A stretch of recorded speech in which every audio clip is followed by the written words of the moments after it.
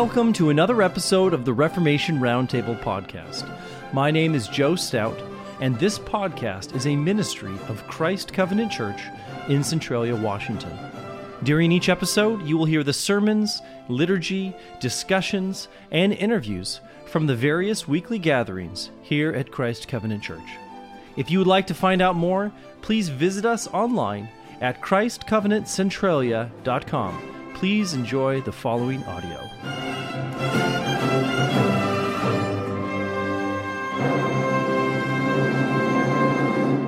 Well, let us rise and worship the triune God. Grace, mercy, and peace to you from God the Father, Son, and Holy Spirit. And also to you. From Psalm 27. The Lord is my light and my salvation, whom shall I fear? The Lord is the strength of my life, of whom shall I be afraid? When the wicked, even mine enemies and my foes, came upon me to eat up my flesh, they stumbled and fell. Though an host should encamp against me, my heart shall not fear. Though war should rise against me, in this will I be confident. One thing have I desired of the Lord, that will I seek after, that I may dwell in the house of the Lord all the days of my life, to behold the beauty of the Lord, and to inquire in his temple. For in the time of trouble he shall hide me in his pavilion. In the secret of his tabernacle shall he hide me. He shall set me up upon a rock. And now shall mine head be lifted up above mine enemies round about me. Therefore will I offer in his tabernacle sacrifices of joy. I will sing, yea, I will sing praises unto the Lord. So lift up your hearts. We lift them up to the Lord. Let us pray. Almighty God, helper and strength of our life, defend us from the snares of our enemies, and from all perils of soul and body, that by the gift of thy loving kindness we, steadfastly persevering in works pleasing to thee, may be found worthy to behold thy goodness in the land of the living. Wherefore we say, Glory be to the Father, in whose house we desire to dwell all the days of our life. Glory be to the Son, the right way in which we are led. Glory be to the Holy Ghost, in whose tabernacle we are hid, as it was in the beginning, is now, and ever shall be, world without end. And amen. Amen. We continue on through the Westminster Shorter Catechism. This morning we have two questions that we'll be asking and answering. So let's read these together and then get into our exhortation. Question 17 asks, into what estate did the fall bring mankind? The fall brought mankind into an estate of sin and misery. Question 18, wherein consists the sinfulness of that estate whereinto man fell? The sinfulness of that estate whereinto man fell consists in the guilt of Adam's first sin, the want of original righteousness, and the corruption of his whole nature, which is commonly called original sin, together with all actual transgressions which proceed from it. Well, we are in the middle of our study on the nature of sin and how it is that we became sinful creatures. So far, we have said that we were not created this way, but rather that in Adam we fell from a state of grace and blessedness into an estate of sin and misery. As it says in Ecclesiastes 7:29, God created man upright, but they have sought out many schemes. It is because of our fall in Adam that we are now rightly called children of wrath, or children of disobedience, as it says in Ephesians 2. We are the children of parents who broke God's covenant and now are suffering the consequences of that original sin. You can think of these consequences kind of like an inheritance. We did not personally do anything to receive this inheritance. We were just born to these parents under these conditions. Just as our parents gave us a first name and a last name, a home to live in, and even a piece of themselves, their DNA, their flesh and blood, so also we have received from Adam and Eve this present estate of sin and misery, this world that is full of curse and corruption. When our first parents died and the executor read their last will and testament, it stated that all who proceeded from their flesh would receive the following four things, which the Catechism states. Number one, they received the guilt of Adam's first sin. They receive the lack of original righteousness, the corruption of our whole nature, body and soul, and all the actual transgressions which proceed from it. This is our inheritance, and this is the bad news that precedes the good news of God's work of redemption. Whereas Adam's sin sold us into slavery, Christ's obedience, his death and resurrection, purchases our freedom. In baptism, the stain of original sin is washed away. We are given a new nature, a spiritual heart that can rise up and wage war against the sinful flesh that remains. In Adam, there was no hope for working our way back to God. But in Christ, heaven's gates swing open. And as it says in Romans 8:1, there is therefore now no condemnation to them which are in Christ Jesus, who walk not after the flesh, but after the Spirit. Amen. So who are your spiritual parents? Is it Adam and Eve? Or is it Christ and the church? Who will represent you before the throne of God? Will you stand on your own? Or will you stand in Christ with him as your advocate? To contemplate these questions should remind us of our need to confess our sins. So as you're able, let us kneel before the Lord. Father, we confess all of these sins to you in Jesus' name, and amen. Amen. Let us rise for the assurance of God's pardon. The enemies of God are brought down and fallen.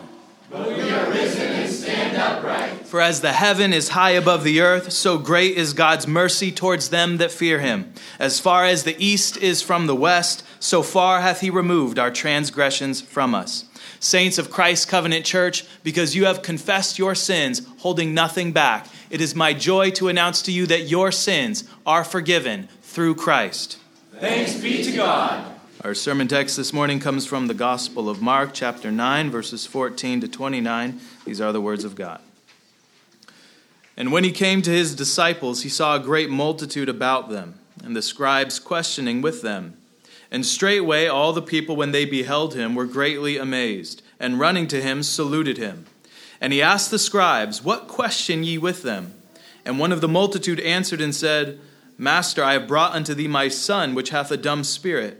And wheresoever he taketh him, he teareth him, and he foameth and gnasheth with his teeth, and pineth away. And I spake to thy disciples that they should cast him out, and they could not. He answered him and saith, O faithless generation, how long shall I be with you? How long shall I suffer you? Bring him unto me. And they brought him unto him. And when he saw him, straightway the spirit tare him, and he fell on the ground and wallowed, foaming. And he asked his father, How long is it ago since this came unto him? And he said, Of a child. And oft times it hath cast him into the fire and into the waters to destroy him. But if thou canst do anything, have compassion on us, and help us. Jesus said unto him, If thou canst believe, all things are possible to him that believeth. And straightway the father of the child cried out and said with tears, Lord, I believe, help thou mine unbelief. When Jesus saw that the people came running together, he rebuked the foul spirit, saying unto him, Thou dumb and deaf spirit, I charge thee, come out of him, and enter no more into him. And the spirit cried, and rent him sore, and came out of him, and he was as one dead, insomuch that many said, He is dead. But Jesus took him up by the hand, and lifted him up, and he arose.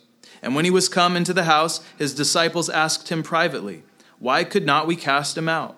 And he said unto them, This kind can come forth by nothing, but by prayer and fasting. Let's pray.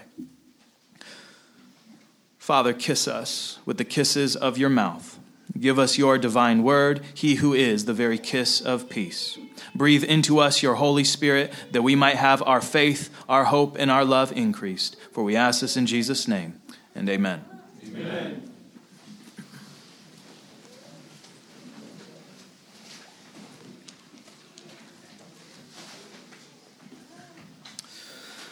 When Moses ascended Mount Sinai to receive the law of God, it says in Exodus 24:18 that Moses went into the midst of the cloud and was in the mount 40 days and 40 nights. We are also told that while he was there, the sight of the glory of the Lord was like devouring fire on the top of the mount in the eyes of the children of Israel. So for 40 days, and for 40 nights, Moses and Joshua are up on this fiery mountain. And while they are there, God speaks to Moses and gives him the architectural drawings, the blueprints for constructing the tabernacle. And then, as we heard in the reading earlier, God inscribes with his own finger on 2 stone tablets the law of the covenant, 2 tables of testimony. Now, while this climactic and glorious revelation is being given up on the mountain, meanwhile, down below, the people are losing faith. They are starting to doubt whether Moses and Joshua will ever come down. Exodus 32:1 says, "Now when the people saw that Moses delayed coming down from the mountain, the people gathered together to Aaron and said to him, 'Come, make us gods that shall go before us. For as for this Moses, the man who brought us up out of the land of Egypt, we do not know what has become of him.'" We all know what happens next. Aaron makes a golden calf for the people. He builds an altar for them to worship before, and the people offer sacrifices unto it. They commit idolatry. So at the same time that God is giving this glorious revelation to Moses, he's revealing how Israel is to approach him and worship him. The people down below are doing exactly what God forbids. They are worshiping a lifeless golden image as if it is God, when it is no such thing. Well, our text this morning follows a very similar pattern to this apostasy at Sinai. While Jesus is up on the mountain being transfigured before Peter, James, and John, we saw him talking with Moses and Elijah, the other disciples are down below with the crowds. They're trying to cast out an evil spirit from a boy, but are unable to do so. We are told specifically that this is a deaf and dumb spirit, a spirit that prevents this boy from hearing or speaking. And this deaf and dumb spirit causes seizures. It casts him into the fire and the water. It is trying to kill him. And when Jesus comes down from the mountain, like Moses did, his response is a strong rebuke. He says in verse 19, "O faithless generation, how long shall I be with you? How long shall I suffer you? Bring him unto me." So there are 3 questions I want us to consider as we work through this passage. And as we do, I want you to keep that scene at Sinai in your mind. Just keep that in the back of your mind. Look for some of the parallels. Note the parallels between the golden calf apostasy and this demonic possession. And I'll try to draw some of these out for you. But there are 3 questions I want to ask and answer in this sermon. The first is, why does this son, this boy, this young man, have a dumb and deaf spirit in the first place? How is it that a child can become possessed? That's the first question. Second question is, what does Jesus reveal about himself by the way that he casts out this demon? And then the third question is, why could not the disciples cast this evil spirit out? So starting with question 1, why does the son have a dumb spirit in the first place? In verse 21, Jesus asks the son's father, "How long is it ago since this spirit came unto him?" He's like a doctor asking the patient, how long has this been happening? And the father says that it has harassed him since he was a child. Sometimes it would cast him into the fire, sometimes into the waters. This spirit has been trying to kill his son for years, but he has not yet succeeded.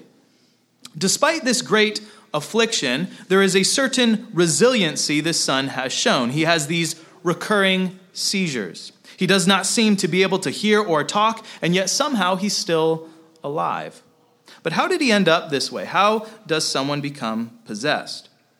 Well, in the Bible, there are a number of instances where God pulls back the veil. And he shows us how the spiritual realm interacts with the earthly realm.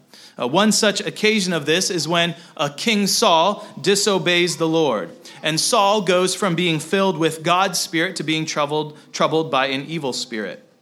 I'll read you 1 Samuel 16. It says, "But the Spirit of the Lord departed from Saul, and an evil spirit from the Lord troubled him. And it came to pass, when the evil spirit from God was upon Saul, that David took an harp and played with his hand. So Saul was refreshed and was well, and the evil spirit departed from him." Another example of this would be in Judges 9, where God sends an evil spirit between Abimelech and the men of Shechem as an act of justice. It says in Judges 9, "When Abimelech had reigned 3 years over Israel, then God sent an evil spirit between Abimelech and the men of Shechem. And the men of Shechem dealt treacherously with Abimelech, that the cruelty done to the 70 sons of Jerubbaal might come, and their blood be laid upon Abimelech their brother, which slew them, and upon the men of Shechem, which aided him in the killing of his brethren." So that's just 2 examples, but we can see here one of the reasons why people become possessed by evil and demonic spirits is because they have done something very wicked. And therefore, God removes his hand of protection, and he allows evil spirits to harass them. This was the case with Saul. This was the case with Abimelech and the men of Shechem. And there are many other examples of this in Scripture. In the language of Romans 1, we could say this is God giving people over to what their sinful hearts want. They don't want to worship God. They don't want to obey God. They want to serve idols and worship creatures. And God lets them. He says, if that's who you really want to worship, I'll show you what that gets you. You can have a taste of the wickedness that you so desire. So in Scripture, when God is said to send an evil spirit upon someone, this is paraphrastic, this is metaphorical for him removing his protection. He's simply withdrawing his protection. He's giving them over to their sinful desires and the domain of the devil. God does this in Scripture with individuals. He does this with families. He does this with whole tribes. He does this with whole nations. And God does this as both punishment for sin and also so that they will repent. So they'll see just how miserable it is to have Satan and demons for your gods. By way of an aside, this is also why Paul commands that the church excommunicate those people who are unrepentant. He says in 1 Corinthians 5:5, "Deliver such a one to Satan for the destruction of the flesh, that his spirit may be saved in the day of the Lord Jesus." So God punishes and disciplines people by giving them over to what they want. That's what justice is. Hell is locked from the inside. God just says, if you don't want my will to be done, then your will be done. You can go where you want. You can go to a place where I am not. You can be away from my blessed presence. So this is how God punishes and disciplines people. He gives them over to the domain of the devil, to the desires of their hearts, and he does this in hope that they will not like it.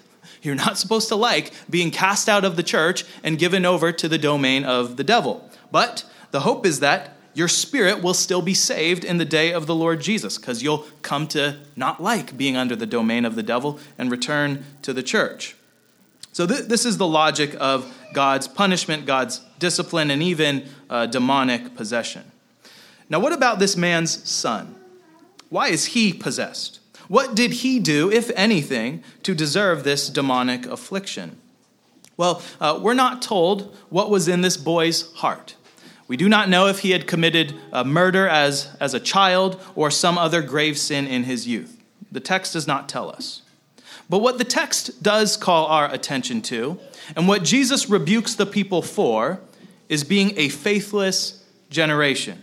He comes down from the mountain, kind of like Moses, his anger is waxing hot, and he says to them, "O faithless generation, how long shall I be with you? How long shall I suffer you? Bring him unto me." This is almost an exasperated rebuke that Jesus gives them. And he gives this rebuke to everyone standing there. This is a rebuke to the boy, to his father, even to his disciples, to the scribes, and to the crowd. They are together a faithless generation. God has come and visited them in the flesh, but they do not yet believe. Remember who Israel was. Israel was God's adopted firstborn son.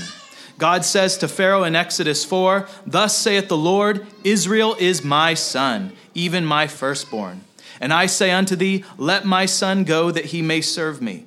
And if thou refuse to let him go, behold, I will slay thy son, even thy firstborn." So the nation of Israel of which all these people standing here are a part, have broken faith with God. They are rebellious sons. They have chosen to worship idols instead of the Lord.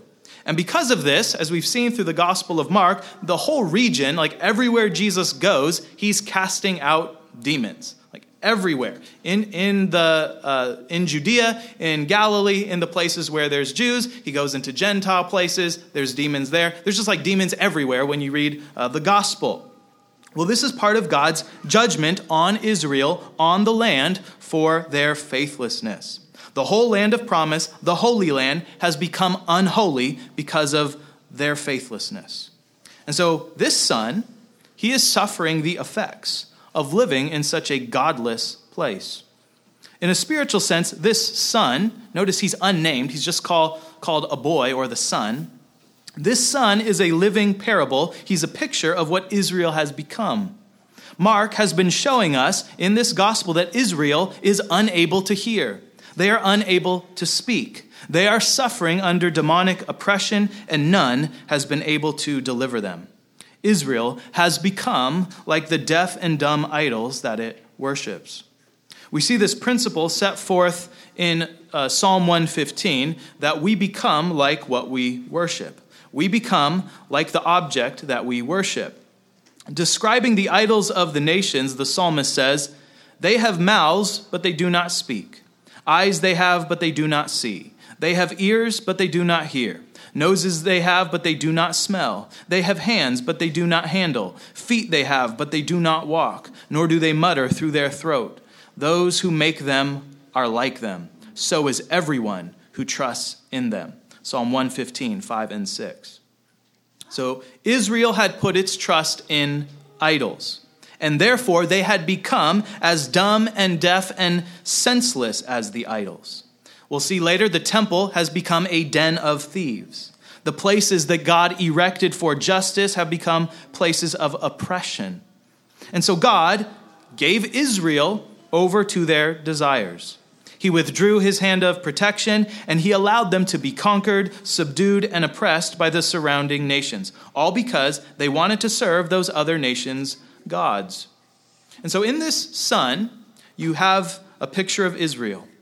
From the time of his youth, this spirit of deafness and dumbness had afflicted him.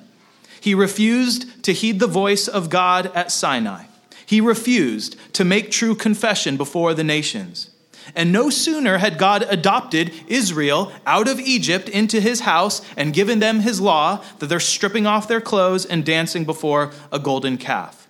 Exodus 32:6 says, "The people sat down to eat and drink and rose up to play." This is what happens to you when you worship idols. You become less than a man. You become like a beast.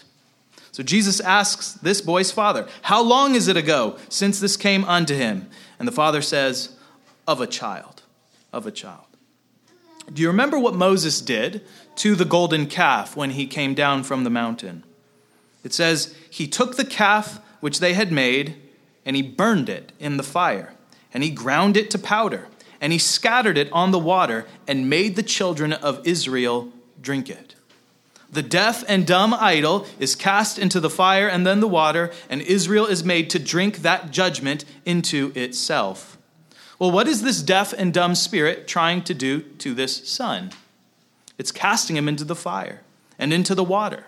It's trying to drown him. You become like what you worship. And this is what faithlessness, this is what worshiping false gods, lifeless gods, gets you. So to our question, why did this boy become possessed? Well, because he lived in a nation and household of idolaters. He had no faith of his own. He did not have his father's faith, baptism, circumcision, no church to protect him, and therefore he was vulnerable to demonic possession. It is spiritually dangerous to live without faith amidst a faithless generation, and we see the effects of this all around us. This brings us to our second question. How does Jesus deal with such faithless people? And more specifically, what does Jesus reveal about himself by the way that he casts out this demon? Well, notice that in verse 20 it says, And when he saw him, whether the boy or the demon, straightway the spirit tare him, and he fell on the ground and wallowed foaming. So this boy, this young man, he starts having a seizure, an episode, and he's convulsing on the ground. So you imagine this scene. He's on the ground, convulsing, he's foaming at the mouth. You'd be thinking, is there a medic around here? Is there a doctor around here? And Jesus does not intervene. He does not immediately go down and heal him. Instead, he turns and has a conversation with the Father. How long has this been happening? The Father says, from childhood. And then he pleads with Jesus that if he has the power, have compassion on us and help us. Well, Jesus is overflowing with compassion. Love is who Jesus is. And yet, God's love and compassion wants something more for this man and his son than mere healing. What Jesus wants to give these men and us who are watching is a reason to believe, a motivation to trust him. And so he challenges this man with a condition. He says, if you can believe, all things are possible to him who believes. Right? The boy is still on the ground having a seizure. And Jesus says, if you can believe, all things are possible to him who believes. What is Jesus doing? Well, he's exposing the reason for all their troubles. They don't trust God. They don't worship God. They don't love God. They don't obey God. If they did those things, no such exorcism would be needed. And so in verse 24, we have a very honest confession from the father. And straightway the father of the child cried out and said with tears, Lord, I believe. Help thou mine unbelief. This father recognizes that his lack of faith has left himself and his son vulnerable. They are the faithless generation that Jesus was rebuking. And so he cries out with tears of desperation. His son still wallowing on the ground, I believe, help thou mine unbelief. And then in verses 25 to 27, we behold the compassion of God. What is God's disposition towards this faithless generation? When Jesus saw that the people came running together, he rebuked the foul spirit, saying unto him, Thou dumb and deaf spirit, I charge thee, come out of him, and enter no more into him. And the spirit cried and rent him sore, and came out of him, and he was as one dead, insomuch that many said, He is dead. But Jesus took him by the hand and lifted him up, and he arose. Jesus resurrects this son whom he loves. And notice that he does so apart from anything that the son does. Right? What was the son doing? Well, the son was wallowing and foaming at the mouth. His father intercedes for him with a partial and weak faith. And yet the object of that faith was Christ, and Christ is God, and with God all things are possible to those who believe. Who is Jesus? He is the compassionate and omnipotent God. And he is more than willing to resurrect a nation if they will cry out to him, even if someone else cries out to him on their behalf, right? This is why our church every Lord's Day intercedes for our nation. This is why we pray the Hear Us, O Lord, and Have Mercy, Amen prayer every week. Because we believe that Jesus is more than willing to cast out the dumb and deaf spirits of our age if we will cast ourselves upon his mercy. If we will just say to him, we believe, but help our unbelief. Just as David played the harp and the evil spirit departed from Saul, so now the voice of Christ is the music that casts down demonic strongholds. This is why we sing the Psalms. As it says in Psalm 91, He who dwells in the secret place of the Most High shall abide under the shadow of the Almighty. The Jews, there are certain exorcism psalms in the Psalter, and Psalm 91 is one of them. Psalm 91 is one of them. We also have been singing Psalm 121. I think we're going to sing it again today. And you know how it talks about the sun will not strike you by day, nor the moon by night? Have you ever wondered, what's up with the moon striking someone? Well, this word, moonstruck, moon is Luna. You can think of someone being a lunatic. That is, in the text, what this boy is suffering with. He's moonstruck. He's struck by the moon. And so this is not to say the moon causes these things, but what the demons do is they try to imitate certain cycles of nature so that you think that it's the moon that's causing it when it's really the demon. Okay, this is an aside. But Psalm 91 is one of these exorcism psalms or psalms of protection that the Jews would sing. He who dwells in the secret place of the Most High shall abide under the shadow of the Almighty. That is to say that by faith in Christ, we come under the shadow of his wing, his protection. Whereas apart from him, outside of his protection, those who are faithless are vulnerable to demons and evil spirits. They are unclean, and unclean spirits search after them. So what kind of generation shall we be? Will we be faithless or faithful? And will we intercede on behalf of our faithless nation that is wallowing in its sin and foaming at the mouth? Finally, we come to our third question. Why couldn't the disciples cast this evil spirit out? This is the question, of course, the disciples want to know. They ask Jesus this in verse 28, and Jesus answers saying, "This kind can come forth by nothing but by prayer and fasting."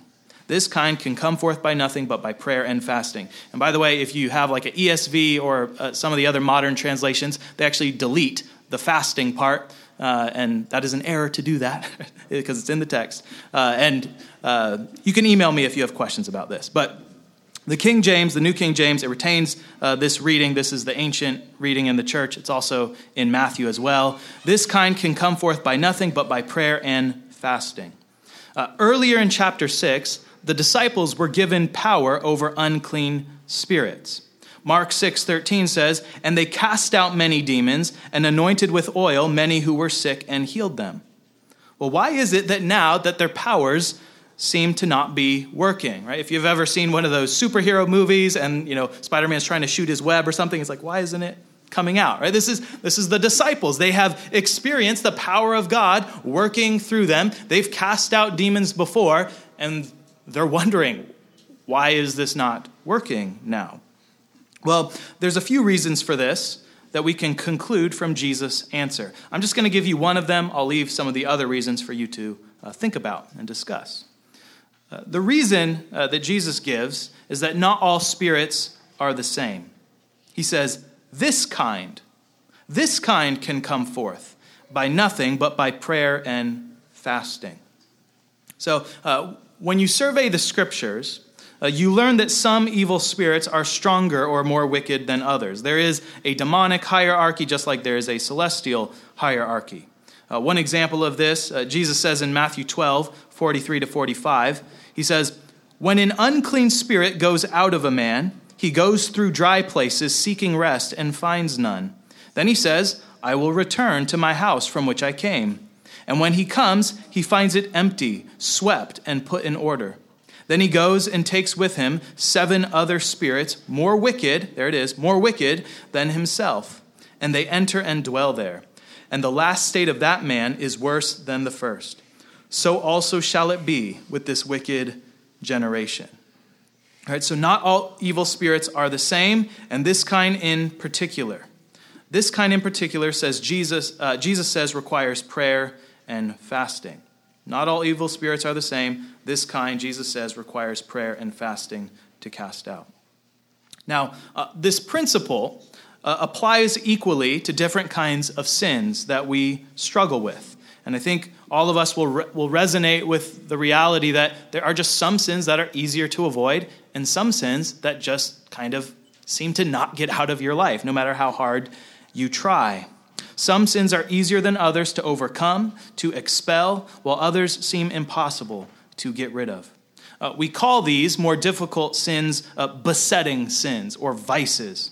These are the sins that have become habitual for us. They can feel like an addiction. They can even start to feel like a part of your very identity, who you are. They can come to define you. If you are a highly anxious person, anxiety is a sin. It's something that God calls us not to be anxious. But we've met people that it's like That's their whole entire mode of existing. They're just anxious about everything all the time.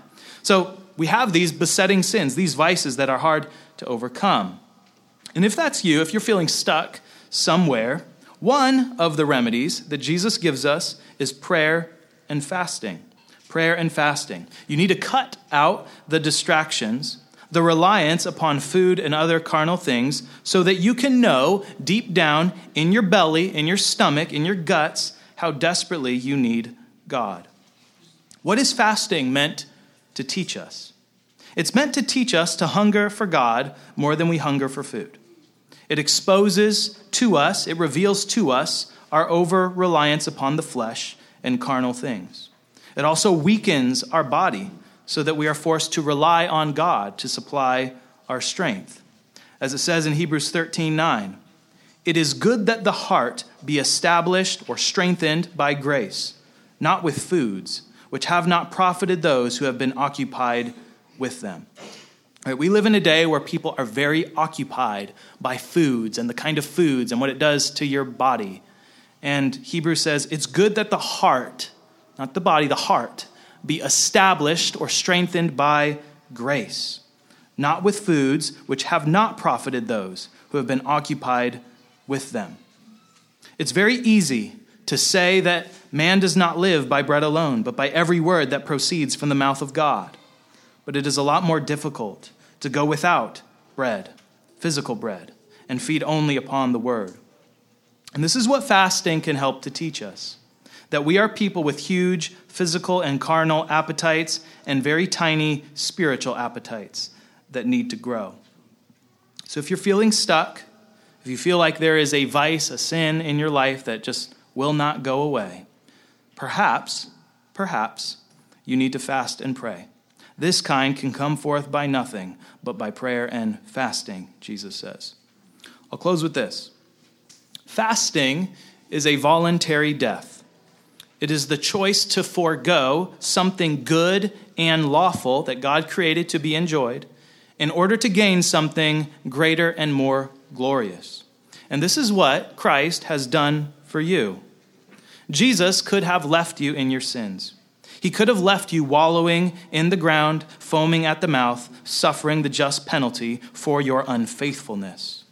And yet, because of his great love and compassion, he chooses to undergo a voluntary fast, a fast from the very life that emanates from him.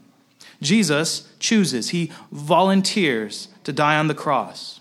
He lays his life down, and he did this because he wants something greater and more glorious. And what is that? Well, it is you. He wants you. You are the joy that was set before him, for which he despised the shame of the cross. Jesus wants to bring you home to his Father's house, where there's no more pain, no more suffering, and joy everlastingly. Jesus wants to give you eternal life. So believe in him and ask him to help your unbelief. In the name of the Father, and the Son, and the Holy Spirit, amen. Amen. Let me pray.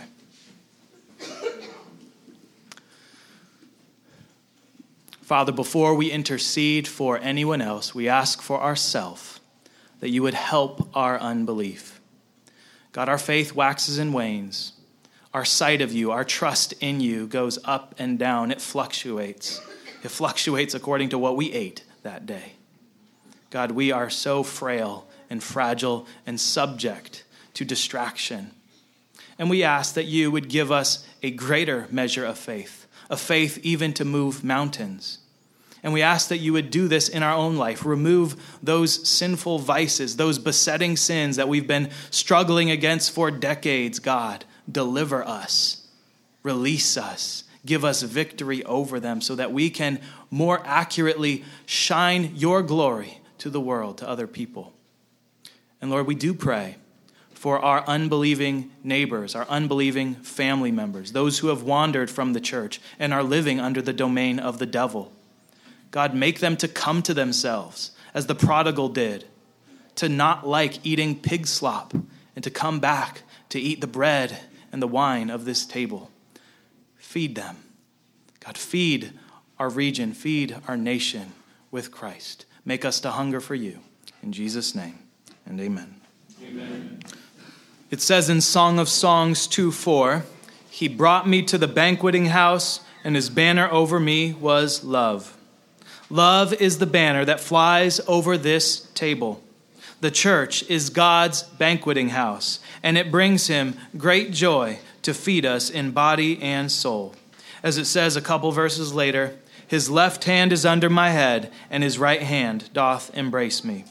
Christ adores the church. He adores you, and he embraces the church with a love that is stronger than death. And here is proof. Here is proof of that love. Bread and wine, body and blood, the death of Christ to make us his spotless bride. So come and welcome to Jesus Christ. The charge is from the end of 1 John, the apostles' words, "Little children, keep yourselves from idols." Little children, keep yourselves from idols. Receive now the benediction. The Lord bless you and keep you. The Lord make his face shine upon you and be gracious to you. The Lord lift up his countenance upon you and give you peace. In the name of the Father, and the Son, and the Holy Spirit. Amen. Amen. Go in peace.